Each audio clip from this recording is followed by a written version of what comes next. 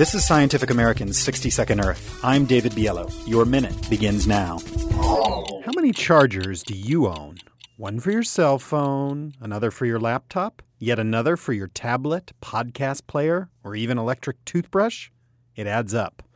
If you've ever felt a charger when it's doing its job, you know how warm they get. That's because they're inefficient, wasting electricity as heat as well as feeding the battery. But new standards recently adopted in California aim to change all that. Earlier this month, the California Energy Commission voted to adopt minimum energy efficiency standards for these ubiquitous devices.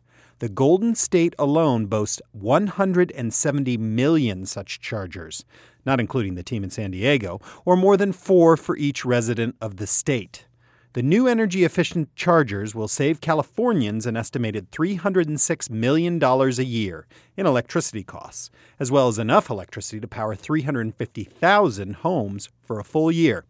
Of course, replacing the plethora of different chargers with one universal charger for a particular type of gadget might be even better and cut down on e-waste.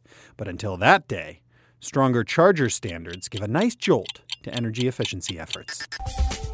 Your minute is up for Scientific American's 60-Second Earth. I'm David Biello. Thanks for listening.